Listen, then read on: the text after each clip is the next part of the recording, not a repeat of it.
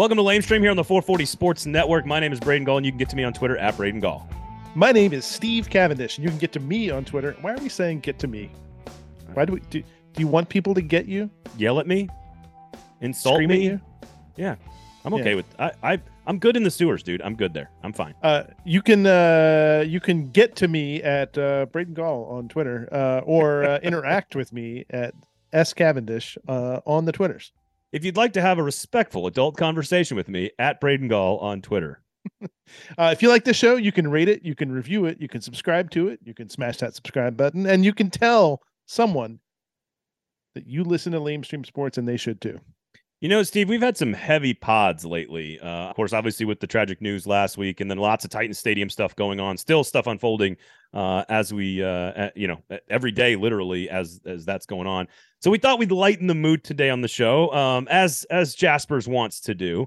And the Grizzlies are pretty good at basketball again, dude. They're the 2 seed in the Western Conference, and they are growing in popularity in the city of Nashville. And one of the guys, of course, responsible for some of that is, of course, Keith Parish, host of the Grits and Grind podcast, host of the Fast Break Breakfast podcast, which you have to slow down to say, which is a little ironic, but you have to slow down. You have to slow down to say it. 2 great shows. Breakfast is about the NBA, like all things NBA across the board. And then, of course, Grits and Grind is a very regular Memphis Grizzlies specific podcast. And he's one of the best in the business that's doing it. This is a huge NBA fan who loves the sport and just loves the game. And they are a very, very interesting team coming up this postseason again and gaining notoriety nationally as we speak. What I love about Keith is not only he's a really good podcaster. You would like both of his podcasts, but B, he doesn't mind when people like me who are just now dropping into the NBA come at him with all sorts of stupid questions, and he's like, oh yeah, well, you would like this person or this thing, or here's what this means. He answers all of my stupid questions, and is very fun. You're going to enjoy this interview. And listen, I'm fine admitting that when they drafted Ja Morant, that I became a Grizzlies fan. I'm a long-suffering New York Knicks fan, and I quit my Knicks fandom a long time ago. And it's been wonderful to be a part of the Grizzlies. My lingering Celtics fandom still hangs on, particularly this time of year. But get out of here. But the Grizzlies are a lot of fun to watch this year. I've caught a couple of games. And your questions won't sound nearly as stupid because I'm going to edit all the uhs and ums out of them, so it's going to be fine. They're going to sound great, Steve. I promise. Awesome. I promise. Awesome. All right. So go to Jaspers, of course, because Lamestream Sport is brought to you by Jaspers. There's some new menu items. Make sure you check out the Thai barbecue salmon. Delicious. They've got a hot chicken and waffles. They've got a hot chicken buffalo pizza as well. They got a lot of cool stuff. I'm not a big eggplant parm guy. Also hard for me to say. Really? Not a big eggplant parm guy. Hard for me to say. But my wife loves it. Go get it out. Go get it at Jaspers. They got new menu items, of course, all the other great stuff as well. So, all right. We've got some recommendations and some commentary about the things going on in the state of Tennessee after our conversation with Keith Parish of the Fast Break Breakfast podcast and Grits and Grind, covering your Memphis Grizzlies.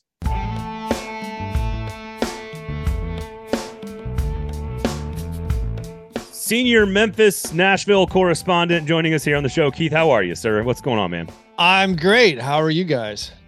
We're doing all right. And so we're kind of all merging into the NBA playoffs here as we come off of things like the NCAA tournament and football. But like the Memphis Grizzlies are really, really good at basketball. Again, they continue to grow into what is now the 2 seed in the Western Conference. The NBA playoffs are starting very, very soon. So I just want everybody, we talked to you about this time last year, and I want you to kind of give a sense of, for those that want to jump on board, get onto the bandwagon, enjoy the team and the ride into the postseason. Like, what is it that's different today that maybe people don't know about from last year and throughout the regular season? Well, I think this year you have a couple of improvements on some of the best players on the Grizzlies, where Desmond Bane last year was a very, very good player. This year, he's much better. He's one of the fastest guys in NBA history to making 500 threes. He's now like a 20-point per game scorer. Very, very exciting. Then, of course, Jaren Jackson Jr., who has just recently once again become the betting favorite for Defensive Player of the Year. Like last year, if you're watching the Grizzlies, you're like, hey, Jaren's really, really good. Desmond Bane's really, really good.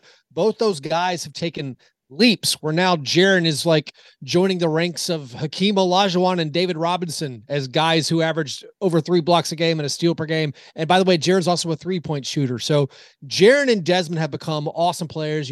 Everyone already knows about Ja Morant. He's still one of the best players in the NBA. So it's a very exciting young team. Again, they're still insanely young as far as the other good teams. So it's a great time to get in. It still feels like ground floor to me. If you're in before they all turn like 24, I think you're good. And so, I think the development of Bane and Jaren is the biggest difference from this year to last year. Keith, catch us up on there's two kind of important sort of like off the court sort of things that I want people to have context for when they come into the Grizzlies this year. The first is kind of like how the team and the city sort of reacted to the Tyree Nichols shooting and the videos that were released, and there was a lot out there publicly about the team and kind of there being kind of open advocates there in Memphis. And then the second thing is kind of the Ja Morant gun stuff. And he was briefly suspended by the league, and sort of kind of like, where did that stand, and how should people sort of kind of contextualize all this? I mean, it's tough for me to contextualize. I mean, I'm a Nashvilleian. I live in Nashville. I don't ever want to speak for Memphis. I'm a Grizzlies fan here in Nashville. I mean, as far as the Tyree Nichols stuff, it's not, I would say, in my opinion, it's not normal for the team to release statements that are in any way political. And I do feel like it was surprising that they went ahead and released a statement kind of condemning the actions. And because, anytime like the police are involved, but this one was such an overt case of, just a horrible incident where like, I don't know. It wasn't, cops are being tried for murder now. So. Right. And it wasn't like a divisive political issue. There was no take you could make. Basically. There's no other side to this. Right. I mean, I guess technically there still are, but like this was one where like everyone's like, what are we going to argue? Also, there was decisive and quick action from the city. Like, I mean, they fired the police officers involved. They put them they arrested them, that they charged them, which again is abnormal for a lot of this police violence type things. So because of that, it seemed like, again, from my outsider perspective, that it was,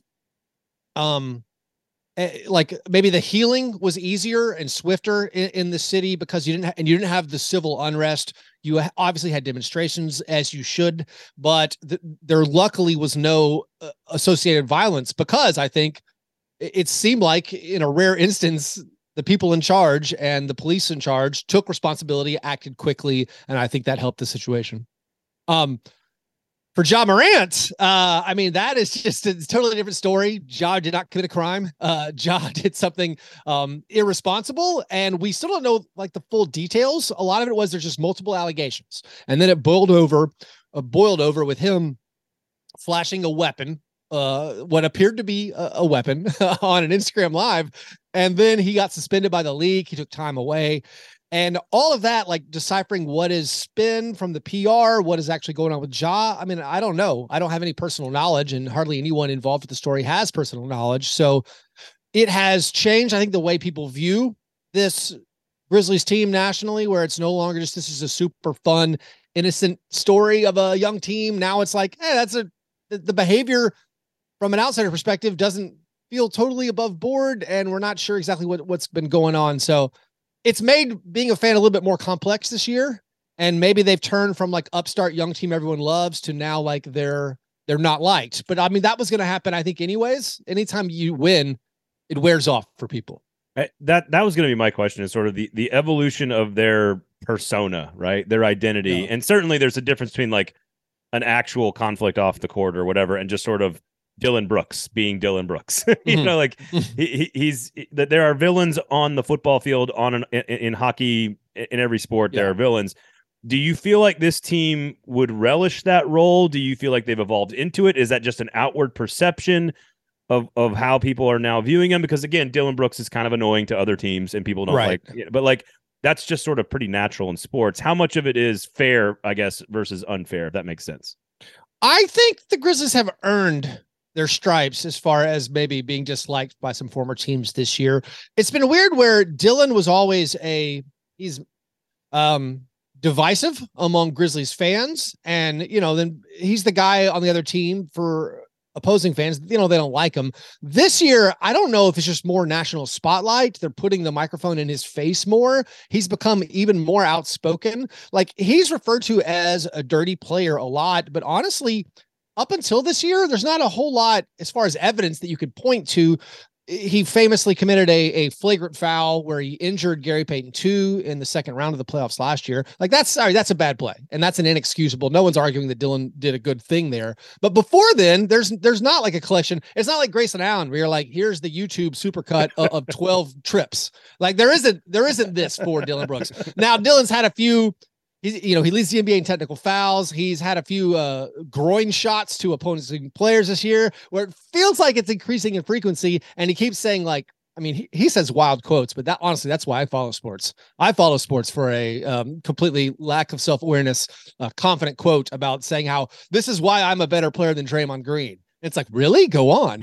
And like that, I enjoy that. But yeah, I think they have. I'll give it mostly they've earned kind of the reputation as no longer as like this like childlike innocent fun. Now they're a little bit more, all right, you earned this scorn from opposing fan bases. Does that help them in a conference that has lots of experience winning lots of basketball games deep into the postseason? Like, is there a negative effect inward?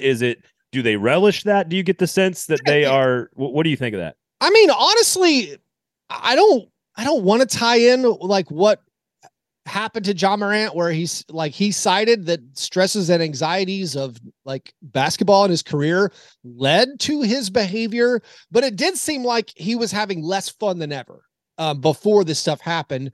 And a lot of that, again, is like, I'm just a dude on the internet. It's like, well, why do you keep saying things online that make people angry? Like before it happened, where it's like, why, like right. They like trash talking, and the team always likes trash talking. And if you call stuff out, and if you go on ESPN and say stuff like, "Oh, we're fine in the West," there's a natural blowback to that. And if you did not want that, well, then why did you do it? Type thing.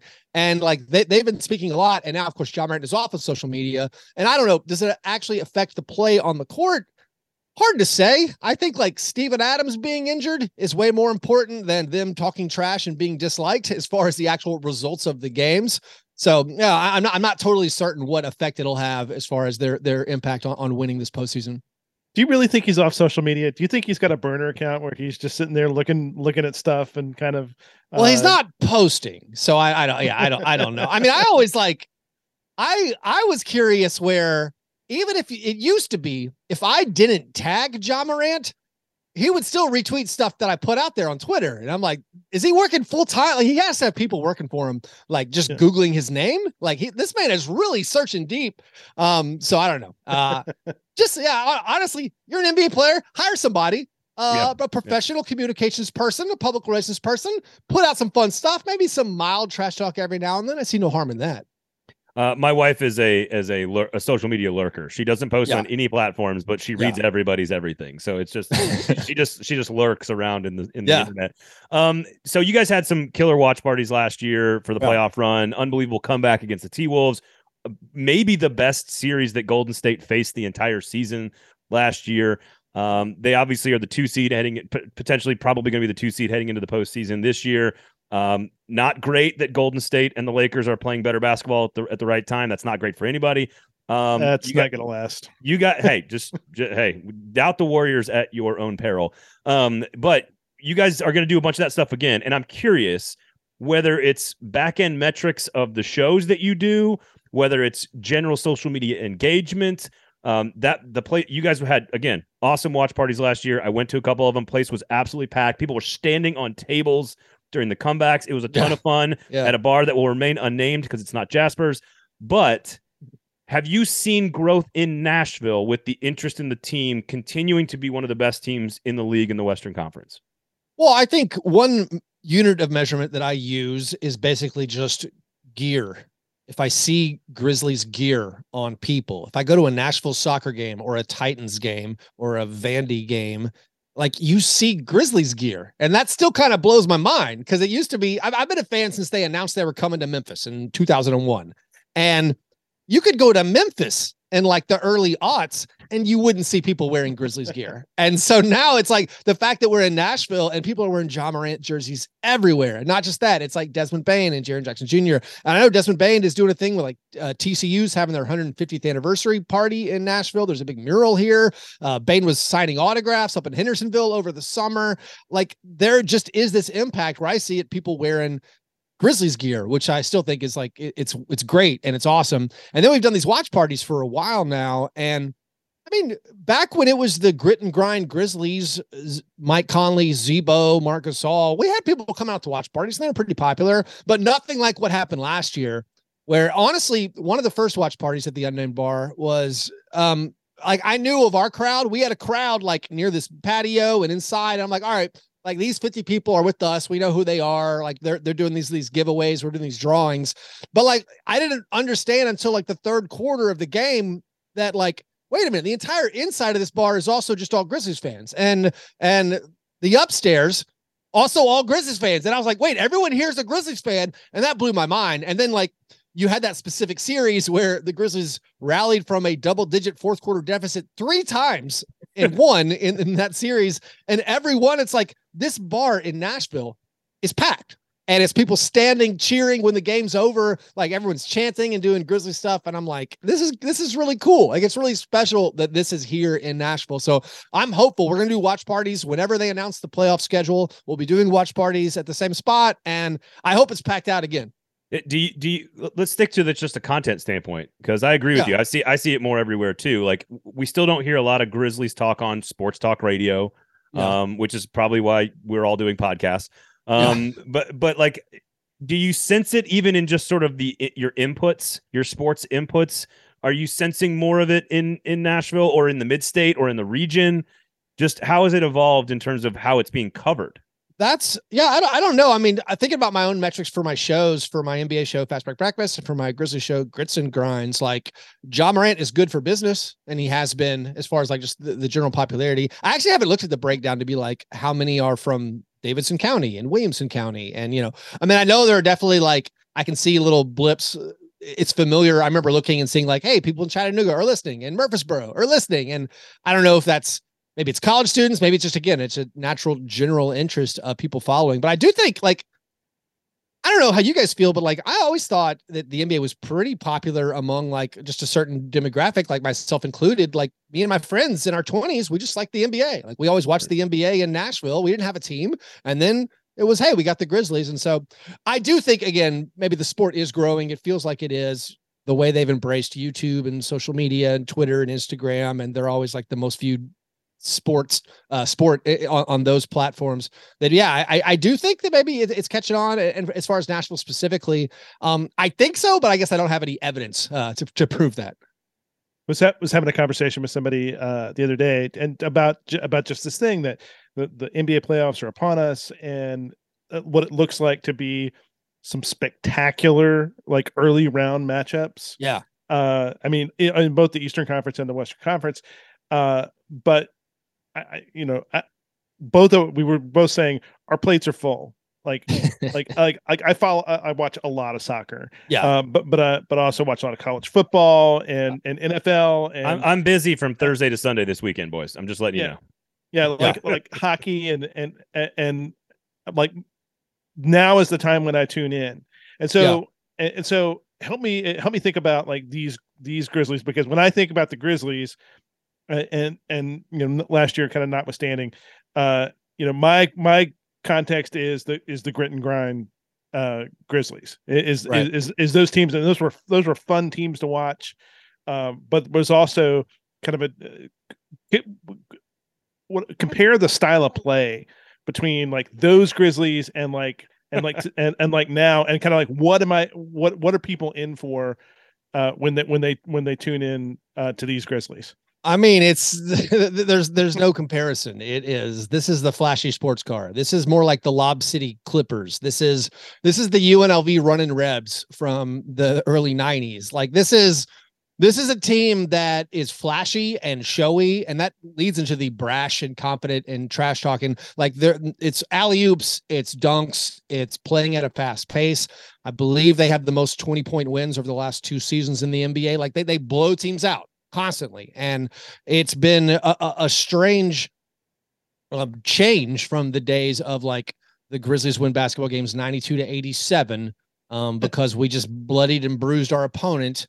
And both teams shot under 38% from the field. Like that is not the Grizzlies anymore. They are a good defensive team, which is fun. That's a mid third quarter score now. Yeah. Like they were tied at 105 going into the fourth quarter recently, like game last week. So they are a good defensive team, but they play at a fast pace and they get up and down the court. Now, the problem is when it comes to the playoffs, this might be a flaw of the roster building. They are not an elite half court team, and the game slows down in the NBA in the postseason usually. So like it could be their specific style this year maybe is not built specifically for playoff success, but that's going to be the question. Like, will it translate? Last year, they put up a great fight against the Warriors. They gave them the hardest series anyone faced, and a couple of different breaks, a couple of different injuries. Maybe they win that game. Yeah. There's like a universe where they win the title last year, but this year they've been focusing. We got to be a better playoff team. So those questions get answered in a couple of weeks when they actually start. When I tune in for these playoffs, tell me who is going to be the person that I just kind of fall in love with. I mean, because I know Ja, I've known his game since college. He's a spectacular player. But like when I watch these games, who am I just going to be like, oh man, I didn't know I was missing this. Well, Steve? Who's your favorite? Do you have a favorite genre of player? Give me your favorite. We can go college basketball from at least the last 20 years. I knew it before then, but what kind of like? Do you like a shooter? Do you like a hustler? He's a Belmont grad. He likes a point guard who averages 9 points a game and 9 assists a game and shoots 98% from the free throw line. Look, so you like Luke Kennard then? There you go. Exactly. He looks like he went to Belmont. Yeah. I like bombers. He's a pure shooter. Bombers from the outside. I like I like wings that get up and down the court. I like generally an up tempo game. Yeah. My first thought was just like, I don't know how you can't love Jaren Jackson Jr. because the rim protection and his shot blocks are all spectacular. And then when you're cheering for the Grizzlies, you get these moments sometimes where you're like, they just can't guard him. Like the other big guy can't guard him on all, like he's scoring on offense. He's finally kind of gained control of his faculties. He's committing fewer and fewer like dumb fouls, offensive fouls. He's now like finally learned, like, I'm super tall. I'm super big and fast. I can post a guy up. I can dribble past most all these other bigs for layups, for dunks. I can also shoot. And that, for me, that combination with the defense, with being maybe the best defensive player in the NBA, that's really enticing for me. But maybe you're a Bane guy, because Bane is just a nonstop shooter, a 45% high volume, 25 points a game guy. I think he's a Tyus Jones guy. No turnovers, lots of good defense, scrappy defense, no turnovers. Maybe 0 for 6 from the floor. He was. That's a Cavendish guy. I might be a Bane guy just because I want to hear like Tom Hardy's voice like sitting in the back of my head the whole time. Right. Yeah. So Keith, let me ask you a couple quick questions here. I know you're up against it with time here. You mentioned half court game slows down in the playoffs. You mentioned Instagram clips and the most viewed sport on platforms, and like they figured out, the NBA figured out how to market their product very, very well, but people aren't sitting down to watch full games.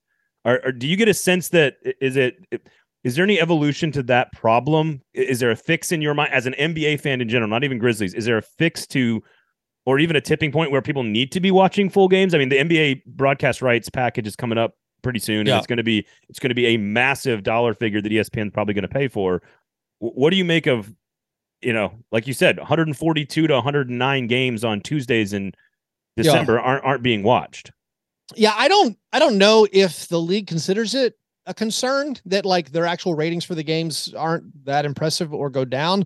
I mean, I don't know exactly when they're pitching these ad packages or they're negotiating their next TV deals. Like, what is their formula for impressions on social media, plus Yep. these views on TV. And of course, with the shifting landscape of just subscription packages and subscription models, and is Bally Sports going under, and who's going to own the local rights? I don't know. And I do think there's ways they could improve the game and the way it's viewed, which I think would be like a overhaul of scheduling, the way they do the scheduling. Like, I think it would make way more sense to have like more strict game days, match days, like honestly, like soccer, where if you did have every team plays basically Wednesday and Friday, and then maybe Sunday or Monday, like you could still have one game on Tuesday, one game on Thursday. But I also think they need to stop dodging other sports.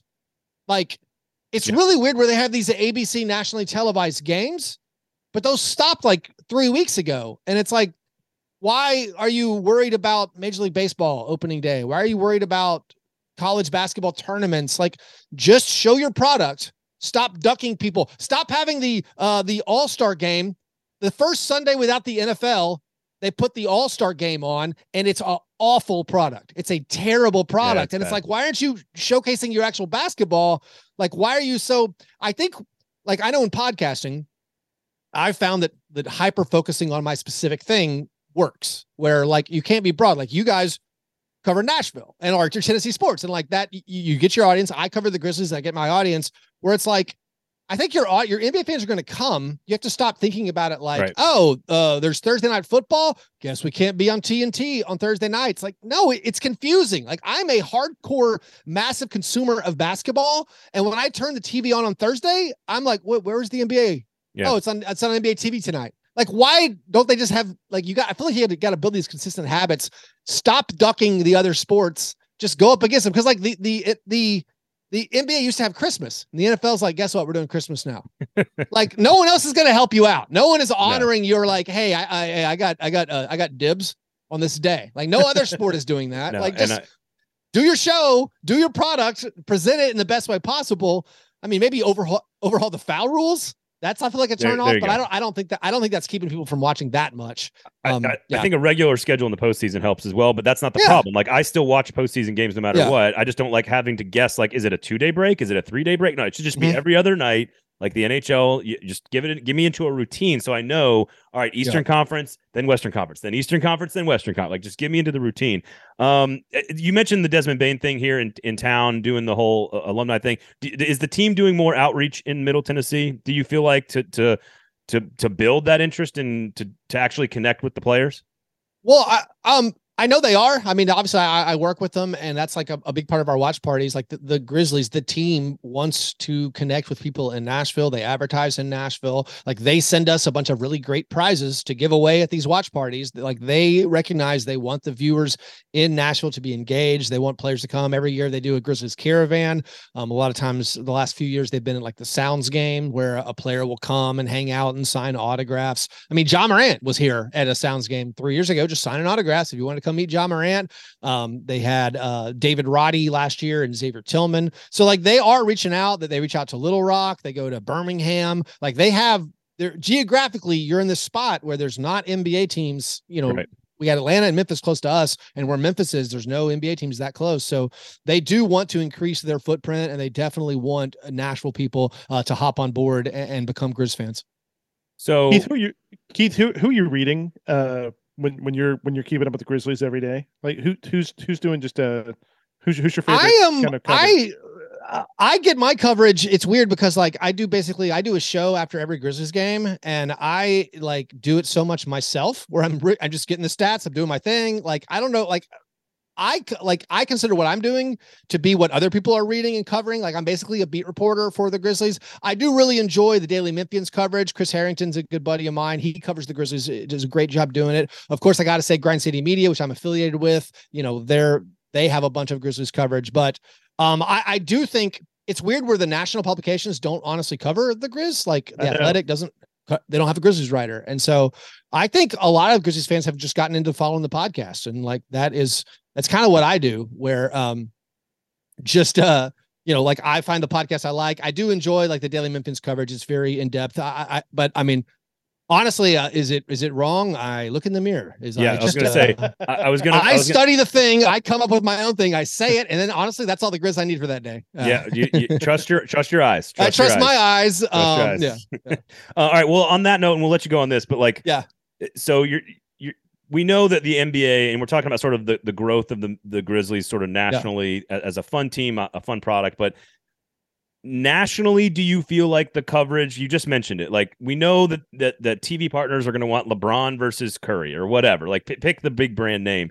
Do you feel like the perception of Ja Morant and how entertaining he is and how entertaining the Grizzlies product is on the court itself, do you think that has risen at all over the course of the last year and a half in terms of the national beat sort of saying, look, this is a product we need to cover because young people care about it? Yeah, I think so. I mean, I think the league specifically chose the Grizzlies. Like, Ja Morant is super popular, and you cite, again, this is where you go back to the TikTok and the Instagram and YouTube. Like, this is what people are watching. And honestly, I think that was a big impact on the punishment for Ja Morant. Like, I think it's a very interesting question to be like, what would have happened if this happened to a 12th guy on a roster and not someone they've picked as like one of the new faces of the NBA? So, I think they have focused on the Grizzlies being a popular team. They're pushing them. They're getting out there. They have lots of nationally televised games this year. I want to say, I can't remember the exact stat, but I think they had more ABC, ESPN, and TNT games this year than they did the entire 7-year playoff run of grit and grind basketball. Like those, they were never on TV back then. They could care less. Like, we don't care if you win 55 games. No one wants to watch you. But now they're saying Ja Morant is a superstar. The national coverage on ESPN and TNT. I mean, it's all talking head stuff where it's just like, let's come up with a new argument and let's argue about it. And I guess it's tailor made for that. And so the Grizzlies get a lot of coverage. And it's been a change for Grizzlies fans to be like, they're talking about us on ESPN again. Like, yeah, it's still pretty fun. I don't do many shows for ESPN, but every time I do, I try to talk about my Grizzlies. And yes. if that's me riding coattails, if that's me jumping on the bandwagon, I am fine to it. I'm fine to admit that. So, obviously, Keith, thank you so much for your time, man. We really do appreciate it. And the watch parties are truly epic. It's going to be a lot of fun. So we'll tell everybody in the show notes where they can find it. Thank you so much for joining us, dude. We do appreciate it. Yeah, anytime, guys.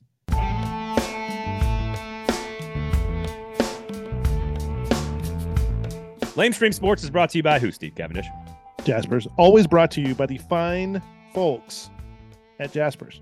So I'm very grateful for Keith coming on the show. He's a great dude. Love his pods. Does great work.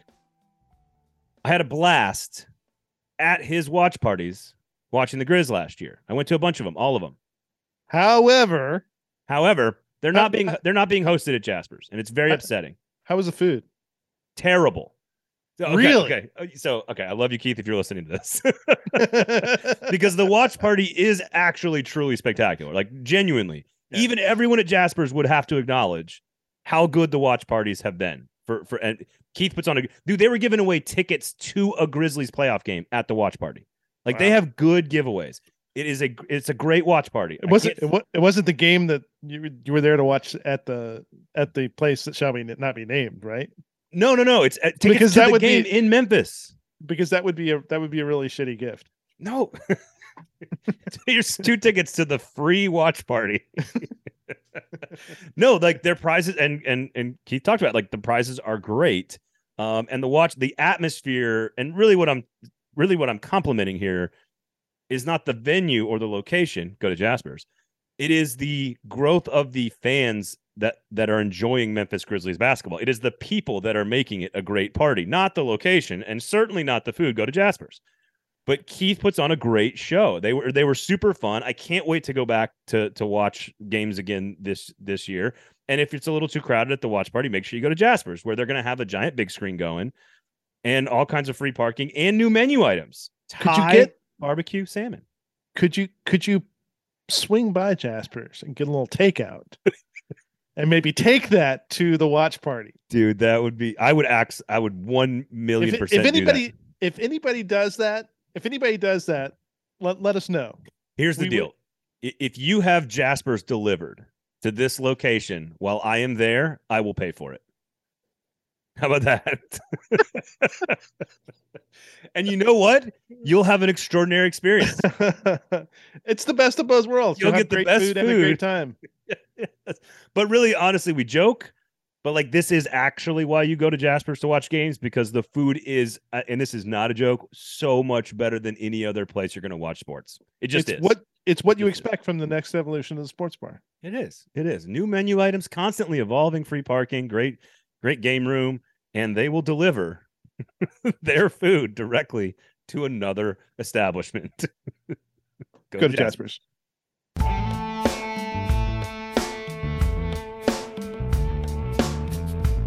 That was Keith Parish, of course, host of a couple of great podcasts. If you like NBA basketball, if you like the Grizzlies, you need to check out Grits and Grind, of course, and then Fast Break Breakfast, his two podcasts, Nashville. I know. I still had to slow down and do it. It's like bulging disc. You have to slow down. You have to slow down when you say bulging disc on the air. No, thanks to Keith, man. I think he's a really fun. He has sort of all the things you need to do a great podcast about a product. There's not a lot of people talking about it. He has a great personality. He loves the game itself, loves the team itself, and is willing to put in the work. You put that recipe together and you can build a community of people that really care about something. And the watch parties are fantastic, even if they are at a rival competitor bar. Go to Jasper's. I go to Jasper's. I think it's really interesting when you see the sort of the manifestation of community outside of the original medium.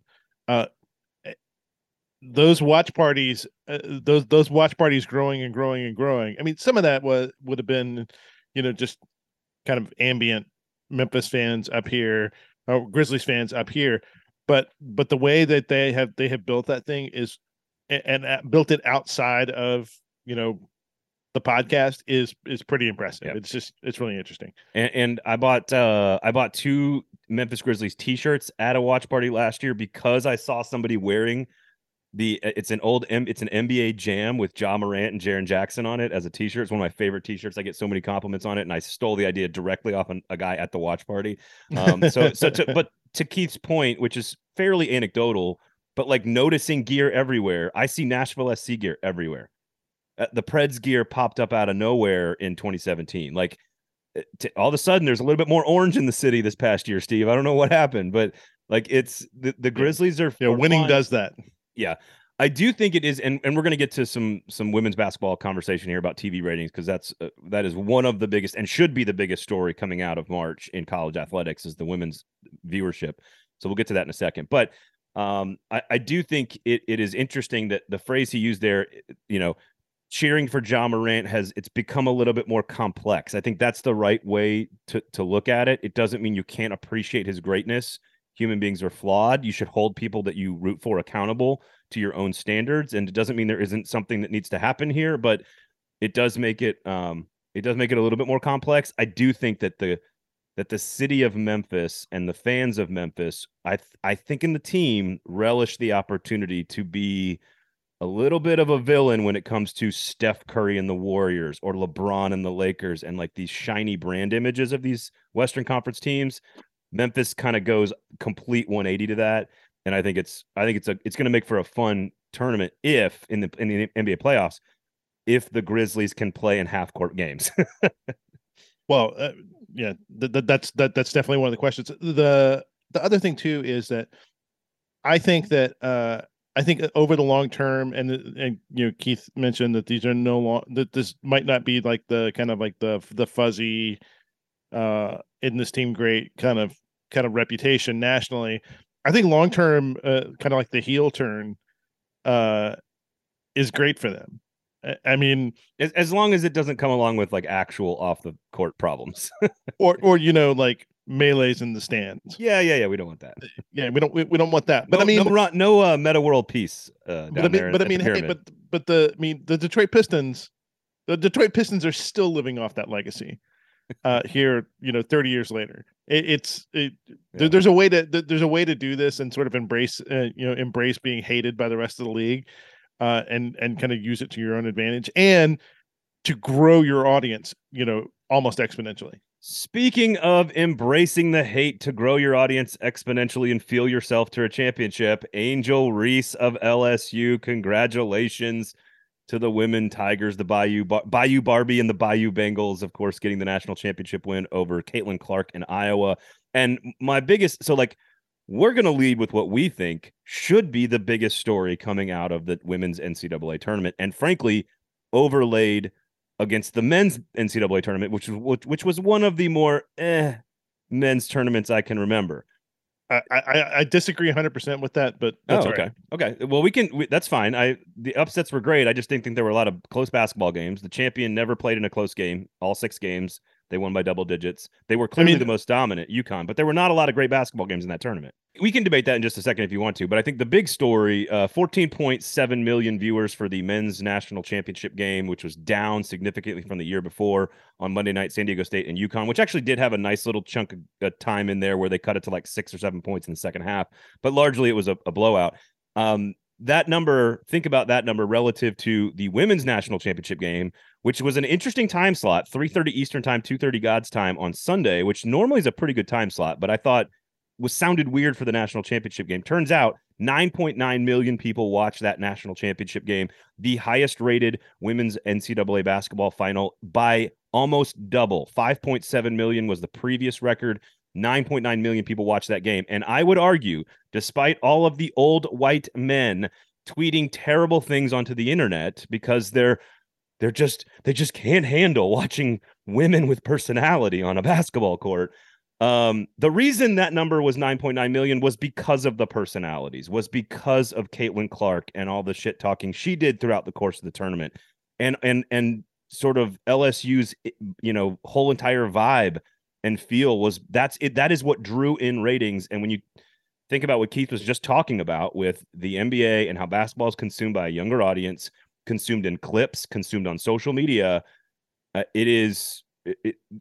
part of the reason it was so successful was because of all the personalities. So don't listen to old people yelling at clouds on the internet.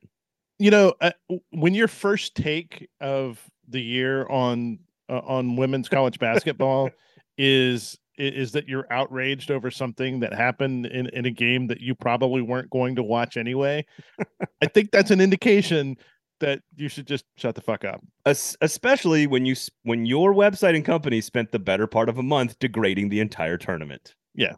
I mean, I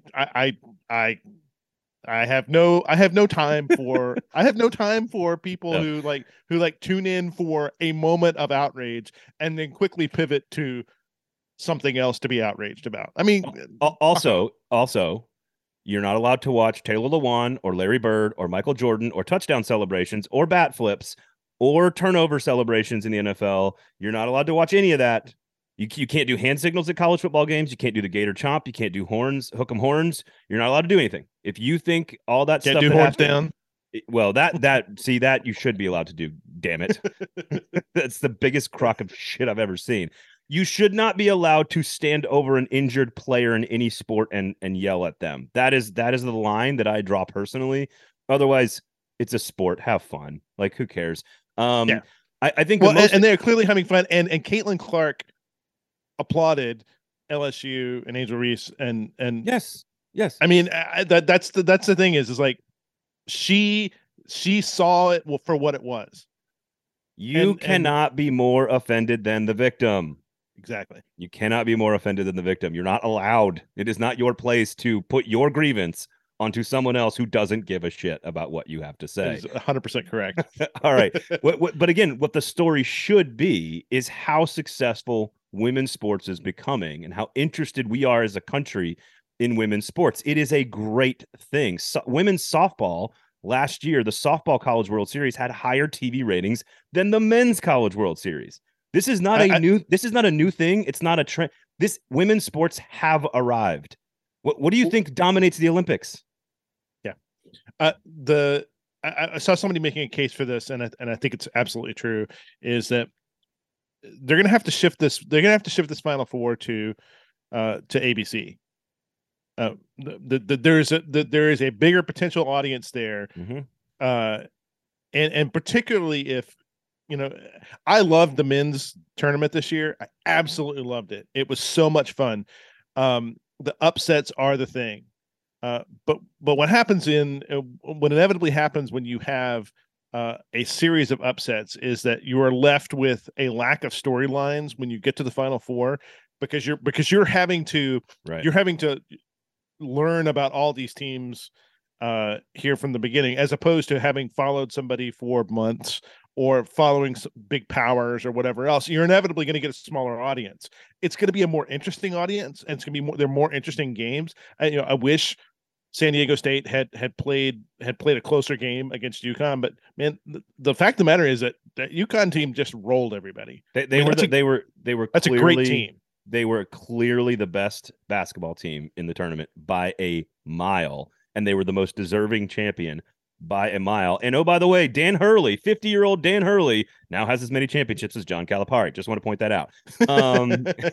But I love the fact that I love the fact that no number one seeds are getting to the final. Great. I mean, that to me is the sign of the competitiveness that's in college basketball right now. It way more than any other sport is now and this is, we can probably spend some time in the off season to have a longer conversation about this, but the idea of getting to know your favorite college basketball team over a course of 2 or 3 years, that ain't happening ever again. Like portal transfers, NIL, and like we can all complain about the positives and the negatives. We know all the angles of these stories, in particular college football, but in college basketball, like Dusty May and FAU, they were being poached during the tournament. People were trying to get their players to transfer during the tournament to go play next year somewhere else. So it's just, that is a thing that I think we have to sort of let go of, because I do believe, like, there's one player, I can't remember who it was for San Diego State, who's like the winningest player in San Diego State history, and he's like he's a veteran, he's a senior, he's been there 3 or 4 years. He's from like Baltimore, and now he lives in like, that dude never has to leave San Diego the rest of his life, and he could make a new life for himself, and that's hard to do when you're transferring 2 or 3 times. But I think that story is still a valuable story. It's just harder to get to know these teams in college basketball. I parachute in March now because I don't have to cover the product as much anymore. But getting back to women's sports, I think the women's game, like the way it is, I don't know what the right word is. It's not a trend. It's coming soon. It is SEC and television partners have to make decisions today to maximize the sport, because it is now an asset. Women's softball, women's basketball is a sellable asset to television partners. Women's volleyball is a sellable asset. Yeah. And are these the monster numbers of old? No, but accumulating audiences and being able to stack them together is kind of like is going to be what the strategy is going to be going forward for a lot of these networks. Yep. And I wonder, the NBA has gotten so popular, but not like full regular season games, just like in general amongst young people. And I'm curious because, again, even in the men's game, we saw record-breaking interest in the sport, even in the regular season. And some of that's because as soon as the Super Bowl happens, we're all like, well, what do we do now? and so we go to college basketball on Mondays and nights and Tuesday nights and Thursday nights and whatever, and Saturday afternoons at 11 o'clock or whatever.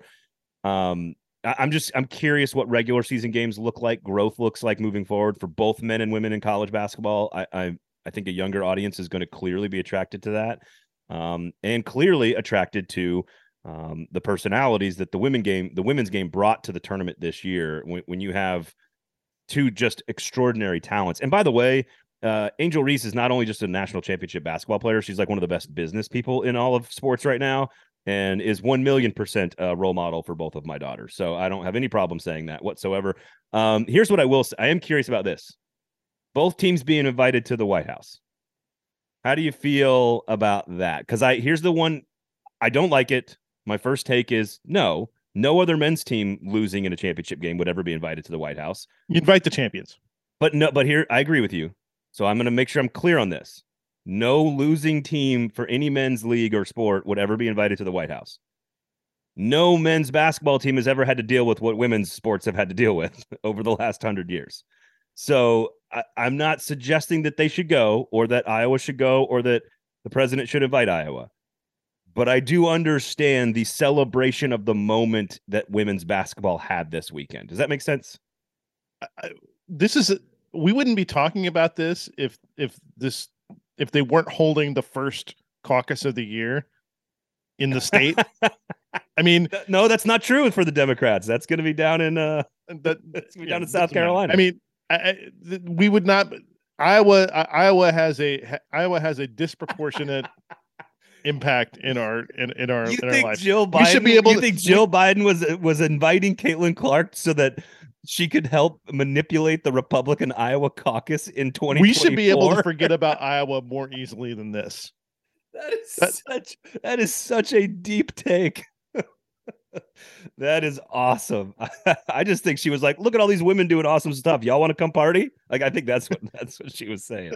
Oh my God, dude. The layers of that take from you. That's maybe your best take ever on the show. You're welcome. That's possibly the best. Also, by the way, shout out to Iowa caucus goers who in 12 degrees actually go out and know more about politics than 90% of you listening to this show. So don't be looking down on the Iowa caucus folks. Okay. Whatever. That is scorching. That is as scorching a pipe. I hate the Iowa caucuses. I think it is a terrible, flawed process. But anyway, well, if New Hampshire didn't have all those stupid rules about being a first vote, they could do a regular vote. It's actually a better process. It's just a little monochromatic for my taste. Anyway, okay, now we're really off topic. Do you have any recommendations for the good fine folks before we send you on your merry way this weekend? So I have a recommendation, and I want to take a recommendation back. Oh my! Wait! Oh my. Rescinding a recommendation? I'm going to rescind a recommendation. First time ever in pod history. I like it. I may be out on Lucky Hank. I was so excited by the first episode. I was never in. Man,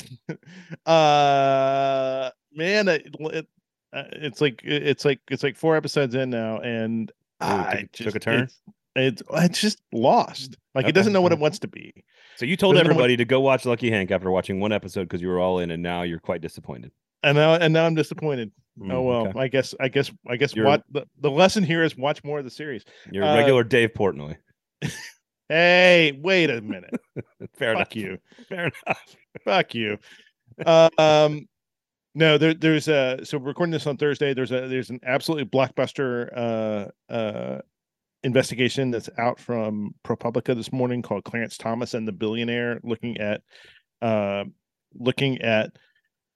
ties between Thomas and a prominent GOP donor, and kind of gifts and other things that have been accepted by Thomas over the years, trips that are outside the bounds of virtually any ethics laws. That is just a pretty amazing piece of reporting.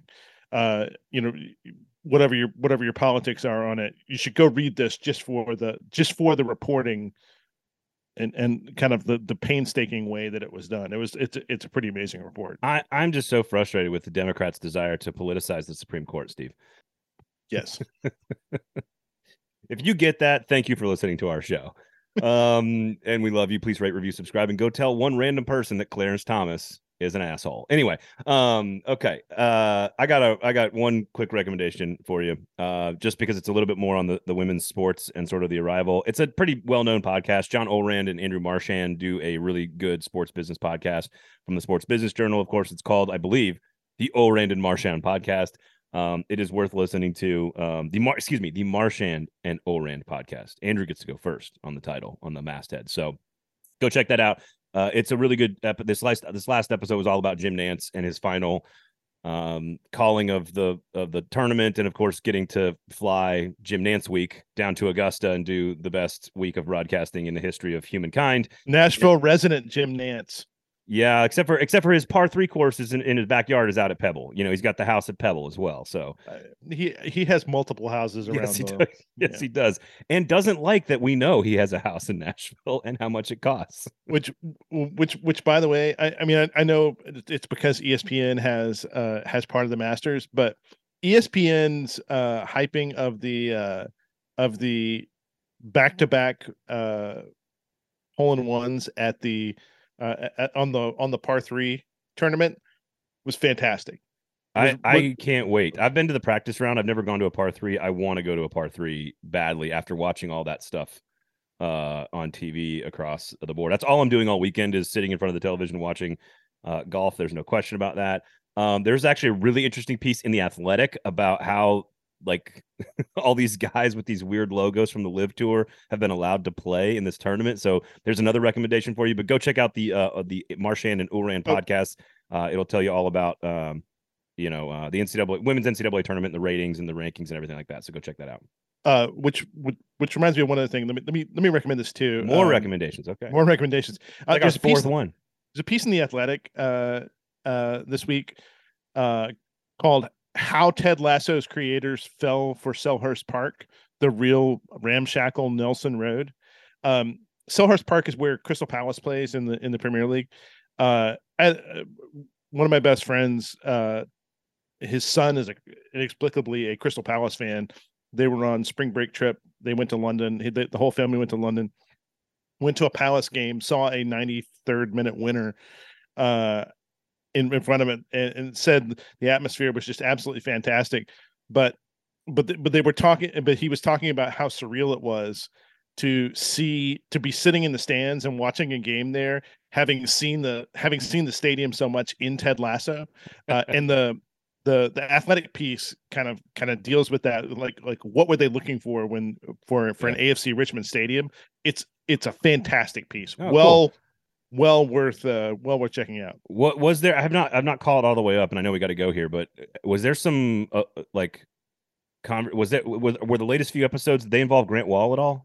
I think I saw some people tweeting about that, but maybe I'm wrong about that. But I thought I saw. I've not seen the newest episode. We're saving it. We've been saving them for the weekend. Yeah, we do the same thing, and I want to say it was Grant's wife that was tweeting about how, thank you so much for this episode. We really needed it. So I'm really excited to see what it is. Hopefully that's what I saw on Twitter. You never know. The article that I was talking about in The Athletic about the Masters, Jeff Schultz wrote this: Masters allowing 9/11 sports washing to continue by taking live golfers. Not for the faint of heart. So make sure you go check that out, as well as you enjoy what is arguably the greatest sporting event in our history of our country, and also the one that is maybe the most misogynist and racist as well. I don't think the Masters guys care. No, I don't think they do. I don't think they do. And you know what? I can separate the azaleas from the artists, so I'm fine with that. Everybody go to Jasper's, of course. It's a great place to go watch games, great place to watch Masters, great place to watch basketball, NBA playoffs, great place to watch could be Preds playoff games over this last final week. This is basically your playoffs, so go watch them. You got the draft coming up. Make sure you check out all the other great shows, of course, from the 440 Sports Network, and sign up for great journalism sent right to your inbox, NashvilleBanners.com, from Steve Cavendish and company. Otherwise, have a great weekend, everybody. My name is Braden Gall. He's Steve Cavendish.